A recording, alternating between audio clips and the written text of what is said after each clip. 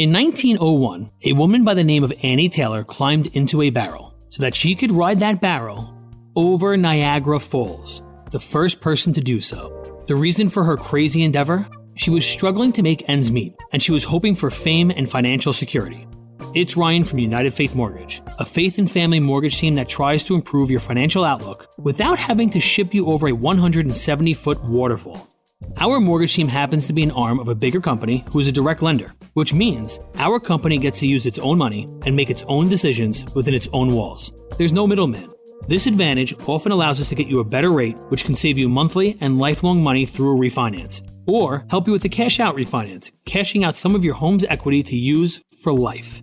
We are United Faith Mortgage. United Faith Mortgage is a DBA of United Mortgage Corp., 25 Melville Park Road, Melville, New York. Licensed mortgage banker. For all licensing information, go to nmlsconsumeraccess.org. Corporate NMLS number 1330. Equal housing lender. Not licensed in Alaska, Hawaii, Georgia, Massachusetts, North Dakota, South Dakota, and Utah.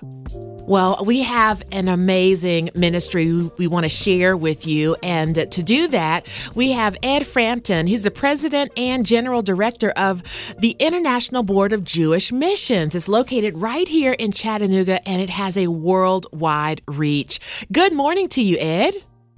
Good morning, Tabby. Well, Ed, just if you could just take a quick moment and tell us a little bit about IBJM. Thank you very much, Tom. I appreciate it. Well, first, let me say thank you so much for focusing on the ministry. We've been here for a long time in Chattanooga. The ministry of IBJM began now 75 years ago.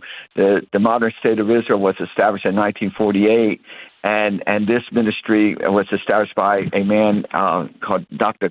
Jacob Gardenhouse, who was a Jewish man from home of a rabbi that came to America to seek his fortune, and he found something more precious than gold, and that is he found his Messiah, and that was through the study of the Hebrew Scriptures. And so when he did, back many, many decades ago, he had a burden for his people that they might know the message of the Tanakh and of the Messiah. And so he established this mission. It was in 1949. And then in the early 70s, he moved the mission here to Chattanooga, Tennessee, on the invitation of Dr. Lee Robertson many years ago at Tennessee Temple University, and established it downtown. And the ministry is a unique ministry.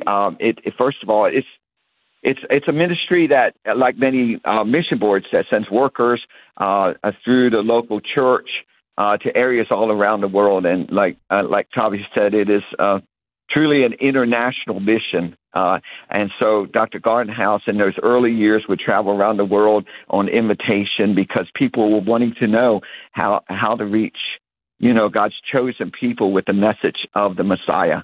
And so he did that, and that just grew over the years. And so in that way, IBJM is a very traditional mission board, been going on for all these years.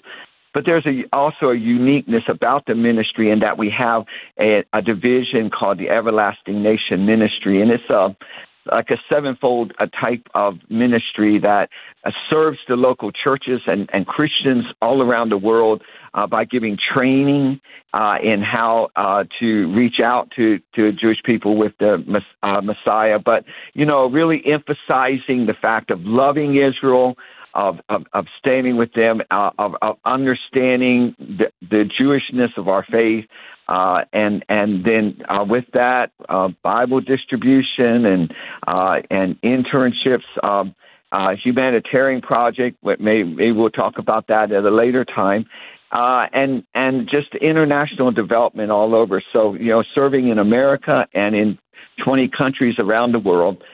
In just assisting Christians in loving Israel and knowing the importance of reaching out to them. Wow, that's wonderful, Ed. Thank you so much for just giving us a little bit of a picture of this fantastic ministry that's been around for a long time and based in Hickson right now. But we wanted to talk to you a little bit about today. Yes, and so in light of all that you're doing around the world and even in the U.S. as you minister to the Jewish people and tell them that the Messiah has come, tonight Hanukkah begins. And what should us Gentiles know about this holiday?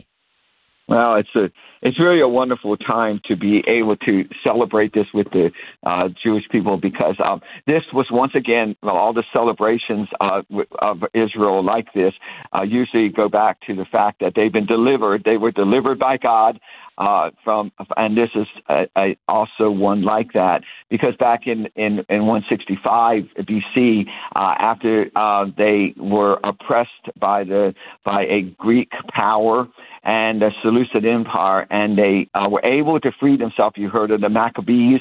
And so after they were able, by God's help, to recapture Jerusalem, recapture the Temple Mount, they wanted to rededicate the temple, because this wicked invader had actually desecrated the temple in a horrible way, setting up idol to false god in the holy place. And so anyway, that's why it's called Hanukkah, because Hanukkah is the feast of dedication. It means dedication. And so what they did, they rededicated the temple. But the miracle of Hanukkah is that they only had one cruse, according to Jewish tradition, one cruse of dedicated oil that was sanctified to burn the menorah in the temple. And by a miracle, Jewish history tells us that it burned for 8 days. Mm. And because of that, the Jewish people, they celebrate 8 days of the Festival of Lights.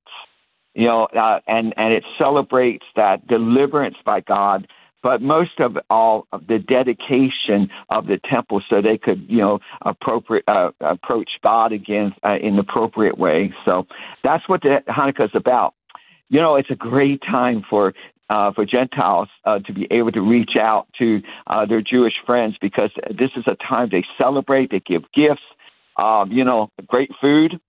They have favorite treats like jelly donuts. Who doesn't like jelly donuts? Amen. It goes across all cultures. Latkes, potato cakes, things like that. They give gifts. They sing songs. They say prayers, and they light the Hanukkah menorah each night until the 8 days of Hanukkah is over, and all 8 of the candles are lit on a Hanukkah, which is an 8-branch menorah.